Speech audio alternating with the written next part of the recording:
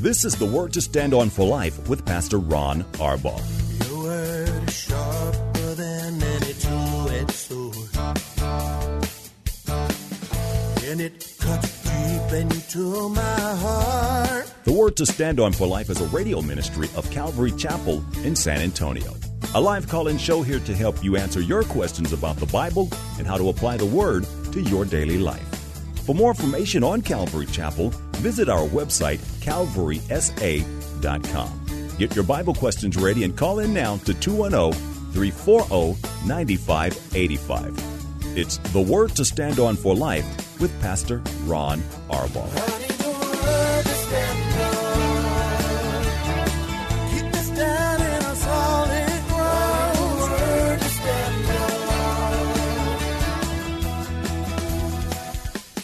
Welcome to the show, the Monday edition for a brand new week.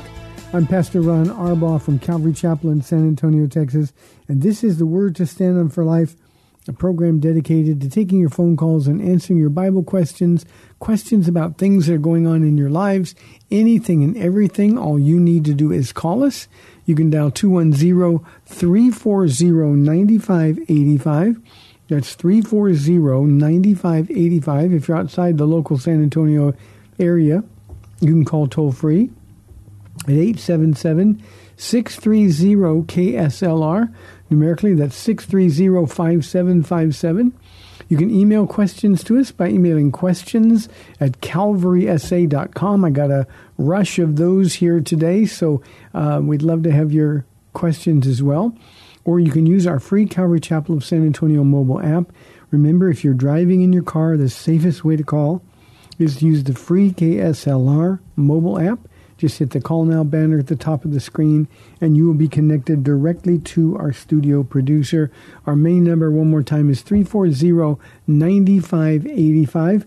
Hope you had a great day in church yesterday. We did. More and more and more people are coming back, which is a real blessing. There's nothing quite like seeing people that you've been missing. Some of them who've been sick, some of them who've been having babies, and it's just really great to get the family back together again. And I hope you had that experience at church as well. If you're not yet in church, and you're not one of those immune-compromised people or in the high-risk groups, please overcome your fear and get back to church. It's where you need to be. You know, we've had a bunch of people start showing up here from other churches that are closed. And that's never what we want. We want people to hear the word. We want people getting saved. But, people need to go to church. And so too do you, if that's you. So prayerfully consider it. The Lord will answer your prayer. And I'm sure your church would love to see you. A couple of more things before we get started today. Tonight is our men's and women's Bible studies and youth studies as well, high school and junior high school. Paula will be teaching the ladies, and tonight Dr. Peter will be teaching the men. Pastor Ken is out of town for a few days during our holiday break here at school. Or not a holiday break, it's a fall break. It's our semester break or quarter break or whatever they call it. But our Bible studies will be going tonight at 7 o'clock. Wear warm clothing. I know it's still warm out there now, but I'm told that's not going to last through the evening. So wear warm clothing, come and worship the Lord and sit in on a Bible study, and you will be blessed. We'd love to have you. You can live stream the ladies' portion of the study at calvarysa.com if you want to listen to Paula, but can't make it. We'd love to do that. One other thing that's really been on my heart, this morning I was reading Psalm 12. And I told Paula, boy, Psalm 12, anybody asks you about what are we going to do with the election? Things are so messed up. Read Psalm 12 and really sort of meditate on it and let the Lord kind of bring peace to your heart. Only God can do that. The other thing I'd like to ask everybody in this audience to, I know when I ask for prayer, many of you are praying. So I would like everybody to commit every day this week through Tuesday of next week, which is Election Day, to be praying for our nation. Pray for the election. Pray for the president-elect, whoever that might be. Don't pray that somebody wins it. We think we know stuff and we pray for something. God knows what's going to happen. He knows his will. That doesn't mean he prefers one candidate over another. It just means he knows what's going to happen. And we really need to pray for our nation because we need a move of God's Spirit desperately. There's no way that these sides can be reconciled apart from a move of God's Spirit. And I would ask all of you to be praying daily for our nation, for our leaders, for our country in general. We need to cover this week in prayer. It's going to get uglier. It's pretty much all COVID all the time now. Media trying to create a sort of a dissatisfaction in voters so they will change candidates. But let's just pray without political input. God doesn't need our counsel. But just pray that God will move on the hearts of the people in this country, that we might get a little bit of extra time as God's Spirit moves in our country one last time. Before Jesus comes, he's coming soon. So I would ask you to do that, and who knows, maybe we'll see God's hand move in a super powerful way. I would love that.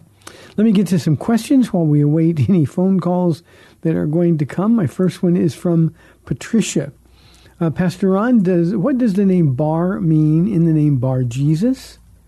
Was the name Jesus a common name back then or not? Just curious. Thanks, Pastor Ron. Patricia, thank you for the question. The word bar, and in your email it's capitalized, but it's a little b, literally, because it's son of. That's what bar means. And that's how they identified people. We have last names. I'm Ron Arbaugh, and that means I am the son of the man who bore the last name, my father. But in the ancient world, it was just son of Jonah, son of Jesus, son of, and that's all it means. So it's just a way of identifying somebody.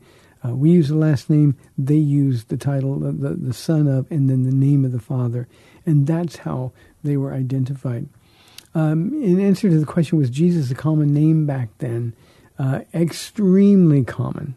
One of the things that I love about the first century Christians, there was a man, one of the followers of Jesus, named Justus, but his real name was Jesus. But after the real Jesus came, he said, no, I can't have that name. So he changed his name to, don't call me Jesus, call me Justus. But that's how common a name Jesus was. It's the Hebrew name Yahshua or Joshua. We would anglicize it. And so it's sort of the Greek alliteration is Jesus. And that's what's kind of passed down to our culture in the West. Thank you, Patricia. I love those questions. Here is a question from, I got 3 questions here, and they're all anonymous, I don't think by the same people. This question's on Matthew 3:11. What did John the Baptist mean by he will baptize you with the Holy Spirit and fire? Can you explain what he meant by being baptized with fire? In the Bible, fire is a symbol of a lot of different things. It's a symbol of judgment. It's a symbol of holiness. And in this case, that's what John is referring to when he says, no, one will come after me that I'm not worthy to untie his shoelaces. He will baptize you with the Holy Spirit and fire. And what he's saying is that he's going to come and he's going to bring judgment. He's going to bring with him holiness. And that's the fire. It's a cleansing, a purifying fire that's being spoken of. So that's what he meant by that. Can you imagine what it was like for John the Baptist? Now, we know he was humble. We know filled with the Spirit from his mother's womb. And yet, the crowds that would go out to hear him, and they would wonder, are you the one? Are you the one? And he would just kind of laugh. I sort of laugh, and I'm not trying to compare these two things. But I've had probably 3 questions over the last couple of years from people who they hear the song that plays at the opening of of the Word to Stand On for Life. It's also the opening song for our teaching programs, The Word to Stand On. And on 3 occasions, I've had somebody call in and say, are you the one singing that? It sort of sounds like your voice. And I kind of laugh because I can't carry a tune. And so, no, that's not me. I think John the Baptist kind of had that same kind of reaction when they asked if he's the one. No. I'm just here to proclaim that he's coming soon. John, in fact, had the same message that many of us had. He's coming. Jesus is coming. We had to be ready. So Holy Spirit, of course, we know what that means, but the fire of judgment, the fire of holiness, the fire of conviction, and Jesus certainly brought that with him as well. Thank you for that question. Here's a question from Lewis. He says, there are times when it's easy to know the will of God, especially when the answer is found in Scripture. But what about those times when we're in prayer over something that isn't addressed in Scripture? For example, a possible change in career, which ministry to be a part of, or even something like which car to buy, the decisions in life that need answers. How can we confidently move forward knowing something is in accordance with his will? I know the Lord wants me to pray, and I know he wants to be a part of my decision-making process, but I wish there was a way to know exactly which direction God wants me to go. This is such an important question for all of us. In the beginning, and this is my experience as a new Christian. I'm sure it's the same experience as many of you. You get really excited after meeting Jesus. And I remember I needed to know everything. And God always told me what I needed to know. He would speak to me through somebody else, or he would speak to me through his word, or he would just speak to my heart. And it was just so, if I needed an answer, I knew it was going to be there. The Bible says if you seek him, he will be found by you. And so when there were these general things that aren't found specifically in Scripture, I needed to know, and Jesus told me what I needed to know. But here's the thing. Once we start to grow up in the Lord, he wants us to learn to trust him, to walk by faith. The Bible says that we're to walk by faith and not by sight. That's what Paul says. And whenever we're in a place where I said, I want to know exactly where you want me to go, God, that's walking by sight. God says, can you trust me? Now, this is the most important thing I'm going to say probably in this entire program today. If your heart is right with God, Lewis, you don't have to be right. If you're walking in the will of God, if you're seeking him, if you're following Jesus, Jesus said, my sheep know my voice. I call them by name and they follow me. If you're following Jesus, he's the one who's directing your steps. And so you need just to follow Jesus with the right heart. And then with thanksgiving, we can make our request known to God. We can say, Lord, I'm going to use your examples, a possible change in career. These are big questions. Lord, I need to know what to do. And it's okay even to say, if you have a preference, Lord, this job seems like it's a really good job to take. So it's something I'd like. But if you then can say, nevertheless, thy will, not my will be done, the same way Jesus did, then God is going to direct your steps. If your heart is right, you don't have to be. Now, let me get even more practical. Possible change in career. These are big questions. Don't do anything until you know what to do. Don't do anything at all until you know what to do. God will reveal to you what he wants you to do. Just don't jump out ahead of him. And he uses these things. Now, they seem rather inefficient for us. We think, well, just tell me what to do. I want to obey you. But remember, he's teaching you to walk by faith. He's teaching you to discern his voice. He's teaching you to go to Scripture, and he will give you confirmations of that. So just wait, be patient. Well, if I'm patient, I might miss the new job. That's okay. Remember, if you're following Jesus, you cannot miss the will of God. So stay where you are until you know what God wants you to do. That's very important in the sense that God is testing us with questions like this. Do you trust him, or are you going to take matters into your own hands? I got to tell you, I'm a decision maker. Before I got saved, as a businessman, I made decisions all the time. I think, Lewis, the single most difficult thing in my life as a growing Christian was then and continues to be not just to make instinctive decisions. I like to make decisions, and I'm not afraid of making wrong decisions. But as a believer, especially as a pastor, especially as Paula's husband, then what I need to do is make sure that the people that I care so deeply about aren't going to be affected negatively by my decision. So, Jesus, I want to be in your will. And he never fails to tell me. Now, he doesn't tell me as soon as I'd like him to, but he always does. Let me deal with one other thing with regard to this one. And this is just such a great example because you can't go to chapter 1 of the book of possible career choices.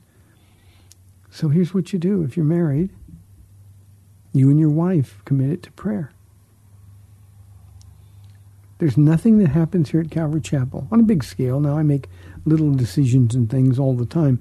But whenever it comes to really important things, ordaining people, when the Lord's put somebody on my heart, it always goes through Paula first. I'm not looking for her permission. I'm asking her to seek the Lord because I want her counsel. And I want to know that when we've made a decision, it's a decision that we've made in partnership. And I'll tell you honestly, if I had somebody that I thought maybe God was working on, somebody he was preparing to be a pastor, and I said to Paula, what do you think? And she said, I just don't get any clearance from the Lord on this at all. I wouldn't do it. I wouldn't do it. Paula's the only person in this world that has always and only wanted the best for me. We're one flesh. We're not two people. And so Paula is sort of my sounding board. And her counsel means more to me than anybody else's. So as a husband, you go to your wife and you say, here's an opportunity to change careers. And I want to know what you think. And you don't really want to know what they think. You want to know what they've prayerfully discerned. And then you commit to praying. You don't do something until the two of you are in agreement. When Paul and I came to San Antonio, Texas, 25 years ago, we weren't coming until she heard from the Lord that she was to be here. If we didn't have that kind of unity when we got here, Lewis, we wouldn't have been able to make it. We wouldn't have lasted 6 months, and I can tell you that for sure. But because I knew and she knew when things really got hard here, there was no opportunity for second guessing. We'd simply close that door to the devil. So those are really important things, but be patient. Now, with regard to something like buying a car, too often I think we Christians sort of think God doesn't want to do nice things for us. I have a dear son in the Lord who they're buying a new house, and both of them, husband and wife, are thinking, well, we're content where we are. We don't need to spend the extra money. And I just asked them, I said, why don't you let God do something nice for you? God will tell you if you're making a decision that's wrong. So just enjoy what he wants you to do. Those are really important things. So that's how you confidently move forward, knowing something is in accordance with his will. If you're married, you're one with your wife. If you're single, you're just not going to do something until you know it's from the Lord. And he will let you know. In his word, he will let you know. He'll confirm it almost always as you're studying your Bible. So I hope that helps. Those are really important questions, and they couldn't be more practical. Thank you for that very, very much. 340-9585 for your live calls and questions, or toll-free 877-630-KSLR. Here is another anonymous question. I'm reading about the sacrifices in Leviticus, and I see that God wants all the fat of the animal for himself. Can you explain a little more on what we're to learn about these sacrifices, and also the significance of the fat of the animal? What does it represent? Thank you. Anonymous, the fat of the animal is the best part. Can you imagine when they were sacrificing an animal and they'd put it on the altar, but they'd set the fat of the animal aside and they'd burn it. It was to be totally consumed. Can you imagine what that smelled like? Can you imagine how everybody would be attracted to that smell? Well, God is simply saying, give me the best part. And that's a principle that we need to learn and never, ever forget. The best always belongs to the Lord. And that's what he's saying. I want the fat. It is a sweet aroma. And what we're doing, that we're offering God our best. And at the same time, we're denying ourselves in the process. Now, if I'm barbecuing, I want fat on my meat. That's what really tastes good. But in this context of worship, God is simply saying the first part, the best part, always goes to me. So that's what it represents, and that's why it's important. And then remember, he gave the Levites in particular plenty of the leftovers to participate in. So God's simply saying, here's the purpose. Give me your best. We, 21st century Christians, we often give God the leftovers. You know, there's the old story about the man that had 2 sheep, and one of them was sick, and the other one was perfectly healthy. And they went out one day, and the wife said to him, well, it looks like one of the sheep died. Was that ours or was that the Lord's? He goes, oh, the Lord's sheep died. You know, we need to give God our best always. So, good question. Thank you for that. Anonymous, another one says, Pastor Ron, can a Christian miss the rapture if he's living in sin? Anonymous, a real Christian, a born-again believer in Jesus Christ, cannot miss the rapture, no matter what. When Jesus comes for his church, he's going to take all of us who are his. It's that simple. We've been born again. The old is gone, the new has come. Now, here's the bigger question. What would you say to Jesus? That moment when you looked into his face and you knew that the rapture came and you were living in sin. You were living willfully separated from God. What would you say to him? I think that's something that we don't think about. You know, we think about the rapture, we think about heaven, but we don't think about the bitter, the utter and total disappointment of disappointing him. Can you imagine, Anonymous, when he shows you those hands with the scars in them, when he shows you the scar, the hole that's in his side, that face that's been beaten, and he looks at you and says, I did all of this for you. And then our lives are going to be judged, not for salvation, but for the quality of our works. How would you answer the question that Jesus looked at you with that face that was so beaten? How would you answer him when he said, why? Now, he knows the answers. But how would you answer? How would you answer if your marriage was a mess? If there was no fruit of the Spirit being demonstrated in your home? How would you answer if you were drinking or doing drugs? On my wall here in my office, which is also the studio for the show, I have a picture about the wedding, a painting, a nice one of the wedding banquet of the Lamb. And the door is ajar, and you can see inside the beauty of this celebration. Out of the painting, sort of the gold and the glory just jumps out through that opening in the door. And Jesus is the one who opened it. And on the other side, there's a man not wearing wedding clothes, not in glory. But Jesus opens the door. He's on his knees. And the question he asks is looking up at Jesus. Me? Me, you'll take me? Well, that's what it'll be like, Anonymous, when the rapture comes. If you or whoever it is you're speaking about is living in sin. It's not ever going to be just enough to get to heaven, I promise you that. We're not going to get to heaven in the rapture and say, phew, I made it.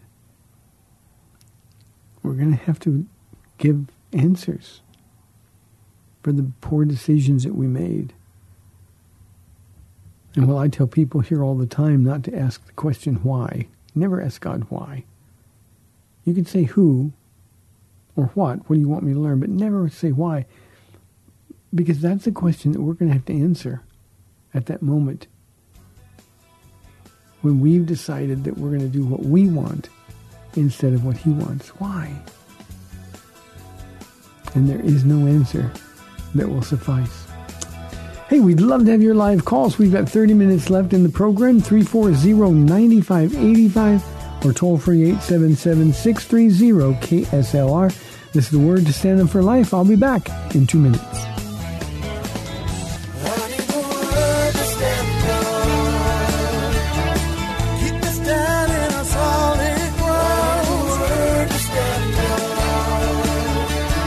Welcome back to the Word to Stand On for Life. We're taking your calls at 340-9585 or toll free 877-630-KSLR. Now, here's Pastor Ron Arbaugh. Welcome back to the second half of the Monday show, 340-9585. Let's go right to the phone to Michelle from San Antonio. I'm so sorry I left you on hold, but you're on the air now. Hi, Pastor Ron. Hi. I'm studying the Book of Solomon, Book of Kings and Solomon's life in my devotion time, and I came across some commentary on it, so I just wanted your input regarding whether or not Solomon is in heaven, considering all of the compromises that he made, but if, in particular in light of Ecclesiastes, when he seemingly comes to his senses. So I just wanted your input. And if I could also ask another question. Then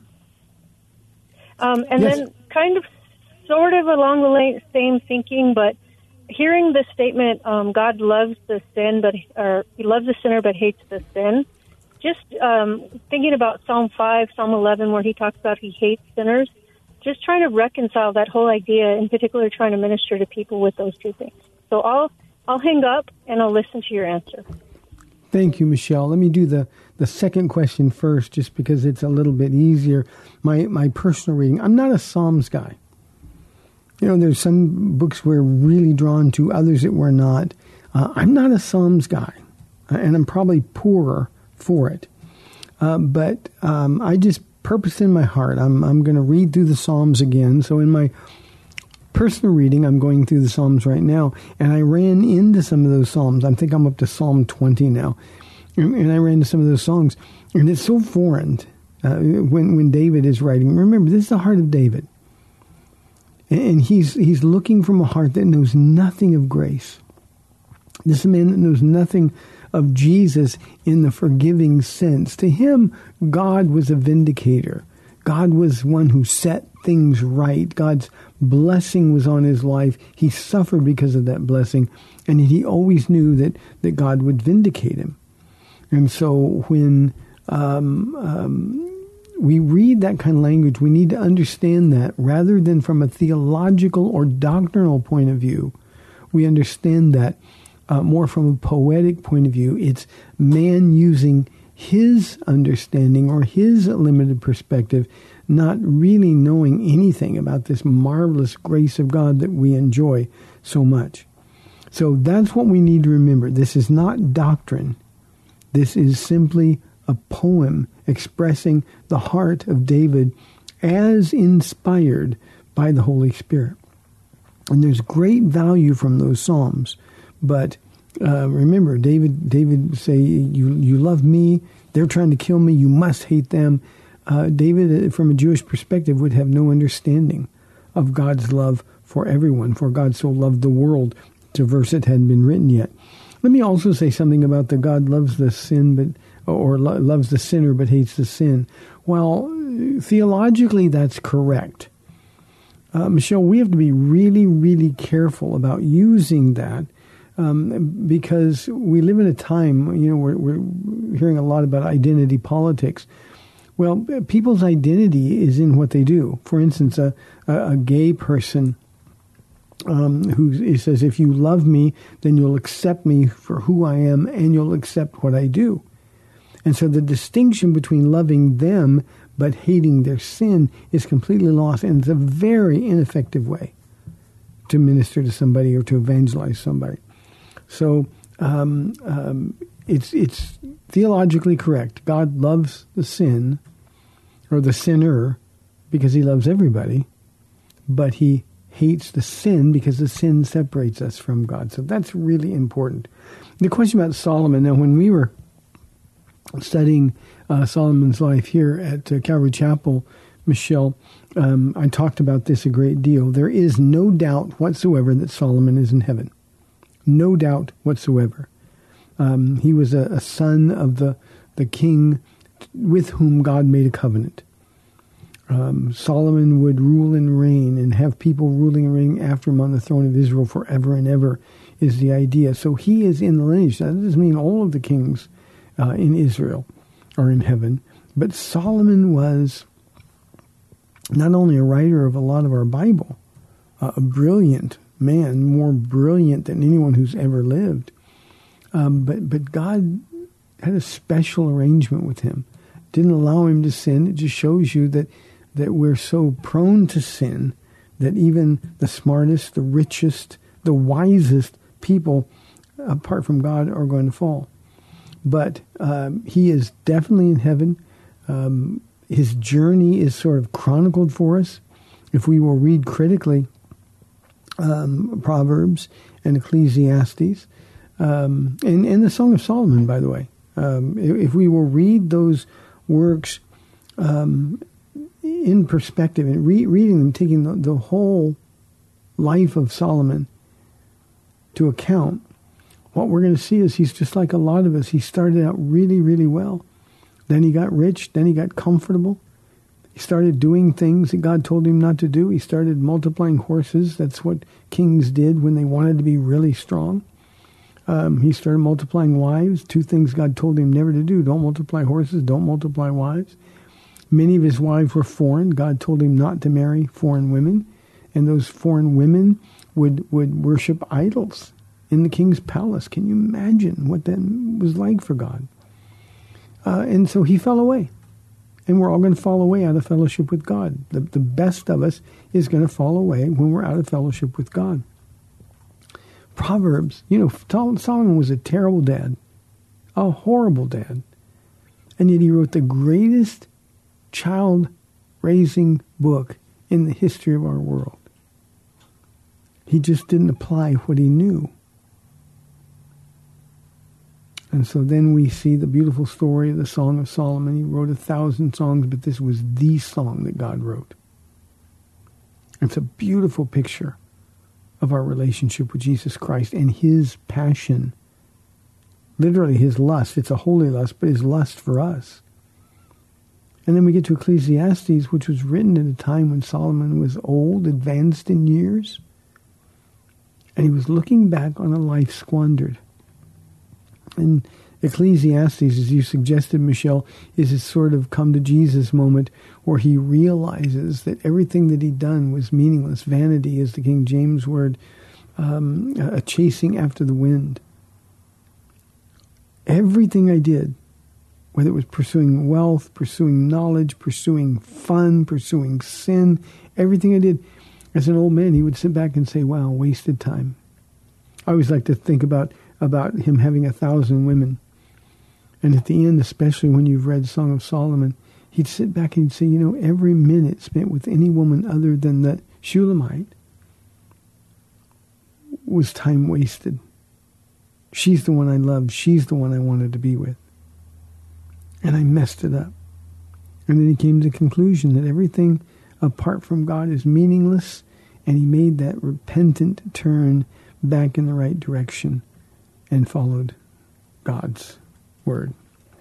So thank you very, very much, Michelle. Great question. Appreciate it very, very much. 340-9585 for your live calls and questions. Let's go to Betty from Universal City. Betty, you're a neighbor. Thanks for calling. You're on the air. Hello, Pastor Ron. It was just a pleasure to listen to you and, learn everything about God's Word. And this time I would like if you could tell me more about Luke 12:53, where it says, a father will be against the son and the mother against the daughter. Yeah, about that. Then. I can do that. Let me pull it up here, and I will get it.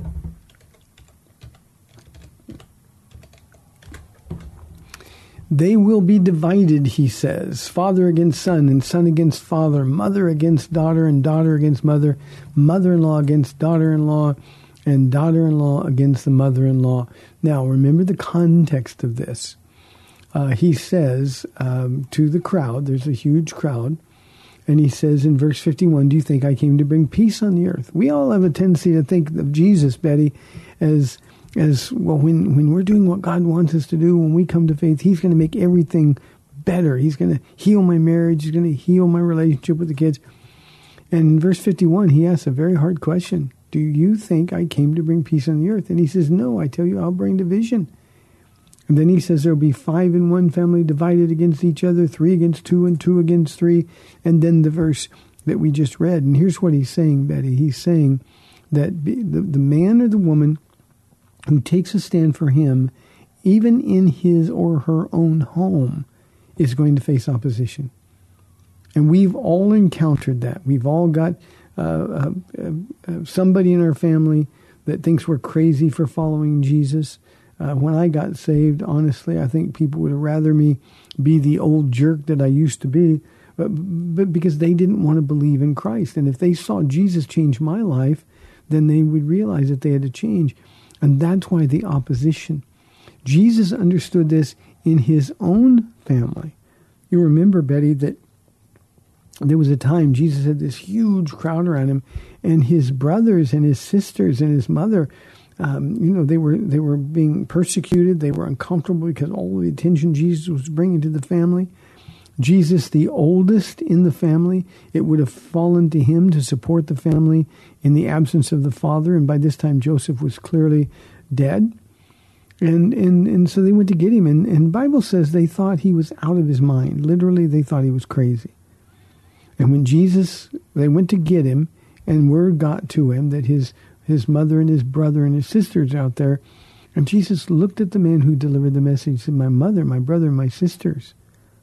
No, my mother, my brother, my sisters, these who do the will of God, they're my family. So division was always a part of his ministry. Division will always be a part of ours.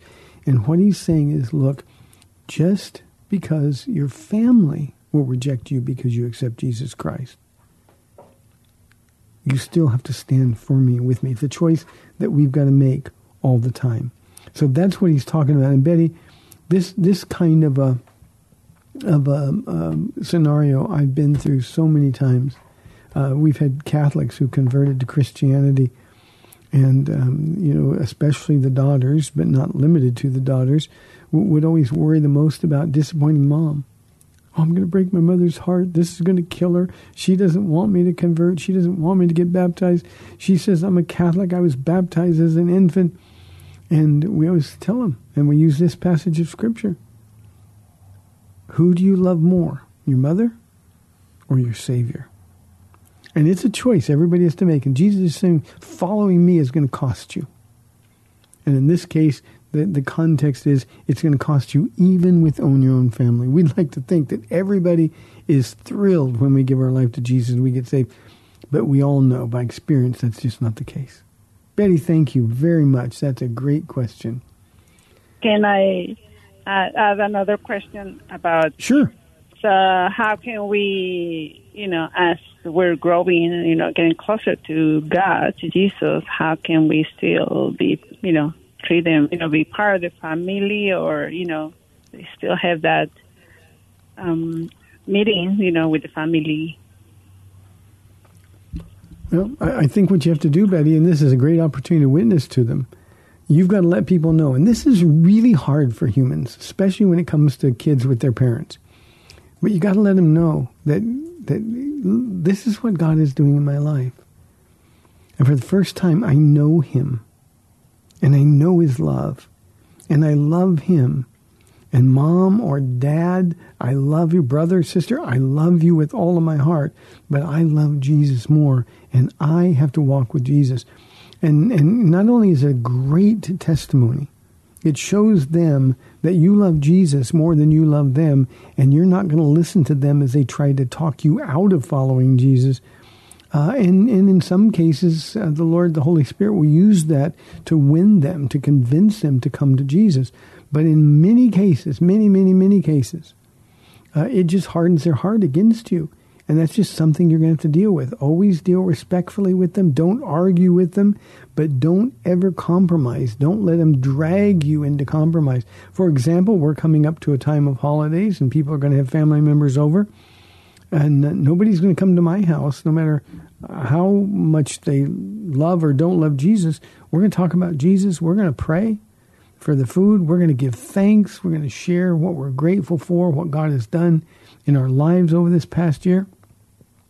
And anybody that doesn't like that, well, they've got a choice to make. I've had people in my family, actually, Betty, who would say, well, we want to come to your house, or we want you to come to ours, but just don't talk about Jesus. And I tell them, look, I can't do that. I just can't do that. And it makes them angry.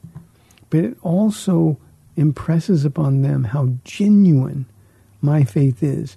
And then the problem, I don't take it personal, the problem is with them and the Lord, between them and the Lord.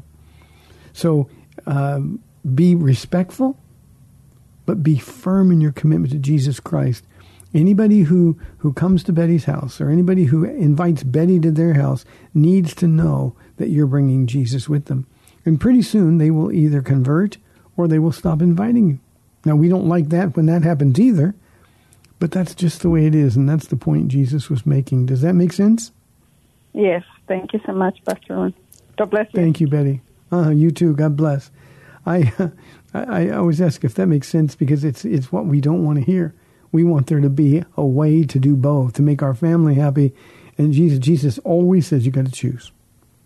You got to choose. And anytime we choose somebody in this world ahead of Jesus, we're the poorer for it. Wonderful question. Here is our question from Reggie. He said, Pastor Ron, when the man asked Jesus to help him with unbelief, what did that mean? Wasn't he a believer? Reggie, the place you're referring to is the demoniac boy's father. You can imagine the grief this man had. And we also have to remember the time that this incident happened.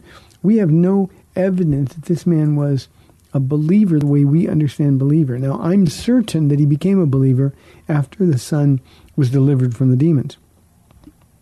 But this man came to Jesus' disciples, and he just asked them, cast this demon out of my son. He throws himself in the fire. His life was a mess. And, of course, the disciples couldn't. Jesus came down from the Mount of Transfiguration, and the man was asked directly by Jesus, do you believe I can help this? He said, I do. Now, he'd heard what Jesus had done. He was in the presence of the Lord. There was something that he would have understood. There was something different about this man than the incident with his disciples or the Jewish exorcists. He said, I believe. But then he said this, and this is a great prayer for us a lot of times. He said, I believe, but help me with my unbelief. And here's what he was saying. My child is in such pain. It's been this way for as long as he lives. I just can't take any more. I'm so hopeless and so afraid that I dare not believe. That's why he said, help me with my unbelief. And that is when I believe he became a believer. He saw Jesus' deliverance of his son. And that would have been a man, I'm certain, who followed Jesus, and he and his son for the rest of his life. Now, Reggie, speak about the application for us in this. This is so important because there's a lot of things that we just find hard to believe. We got so many wonderful, glorious promises in our Bible. And yet sometimes we just don't believe God will do it for us. We see him blessing other people. We see other people being used, and we want to believe, we want to be used, but there's just some things. Part of it is spiritual interference. The enemy doesn't want us to believe. There are times when God asks you to do something that makes no sense at all. I've lived my life as a Christian doing things that made no sense at all. I cannot tell you, Reggie, how many times in my prayers I've said, Lord, I believe. I know this is you telling me this, but this seems so impossible. Help me with my unbelief. And you know what he always does? Reggie, I'll just speak personally. That's how we got a free school. That's how we have a free doctor's office. That's why we have a house for women who are in difficult times. We can't afford any of that. You know, we have a small church building. We can't fit people in. It's not like suddenly we're going to have 2,000 people show up and our offerings are going to go up exponentially. We can't fit people in. And so there are times we just say, Jesus, I believe. Help me with my unbelief. I'll tell you the last time I asked this prayer, Reggie. Our church has always been broke. Always. And when this virus hit back in March, and when they closed down the churches, I'm thinking a couple of weeks, we'll see what happens, but they'll open churches up. Well, that didn't happen. And I remember taking those walks with the Lord and saying, Lord, we can't survive. Money doesn't come in. We can't survive. I mean, it's not like we have a surplus in the bank. Lord, I trust you. Our money comes from you. We're never to let people know what our needs are. We always have immense need. But we're never to tell anybody what our needs are. We're never to ask for money, not ever. And I said, Lord, I believe you. You've always taken care of us. Our provision doesn't come from people, it comes through people, but it always comes from you. So, Lord, help me with my unbelief. I didn't want fear to win out over my faith at this instance. It was a big test for me personally. Well, what we found out, Reggie, God help me with my unbelief, and our people became more generous than ever before. Giving went up when they stopped coming to church. Maybe they were that happy to not have to look at me and hear me preach, but giving went up. And until recently, it's continued that way. And so now we're in one of those things. Okay, Lord, I know you're going to take care of us. Help me with my unbelief. I don't want to get trapped in unbelief. In his hometown, Reggie, in Nazareth, he could do no miracles or couldn't do many miracles there because of their unbelief. I don't ever want to be cut off from anything and everything God wants us to do. So that's the way that we can apply that in our own lives. It was a great testimony. Help me with my unbelief. This is an honest, humble guy. Lord, I believe he wasn't trying to fake it till he made it. He just needed help. So do we. Last question of the day. It's from Louis. I know that we receive the Holy Spirit when we believe, but why do some people in Acts receive the Holy Spirit after they already believe? Louis, you won't find any instances like that. Now, there are people who are disciples. We read the word disciple. For instance, Acts chapter 19, when the disciples from Ephesus were encountered. Paul asked them, did you receive the Holy Spirit? They said, we didn't even know what the Holy Spirit was. Jesus made it clear, if you don't have the Holy Spirit, then you're none of his. These were disciples of John the Baptist. These were people that had part of the story, but they didn't have the rest of the story. So they were followers. They were seeking God. God made sure they found him. And so when Paul said, have you received the Holy Spirit? We haven't even heard there is such a thing. And Paul laid hands on them, and instantly they were filled with the Spirit, and they spoke in tongues. Now, it's not the tongues. Tongues are sometimes a sign. But this is the infilling of the Holy Spirit. It is also, at the same time, concurrently, the baptism of the Holy Spirit. So they didn't already believe. They believed part of the story, but they didn't have the whole story. And the beauty of this is that because they were seeking God, they found him. He found them. And when Paul laid hands on them, they received the Holy Spirit. Well, then everything changed. And of course, you know the end of that story.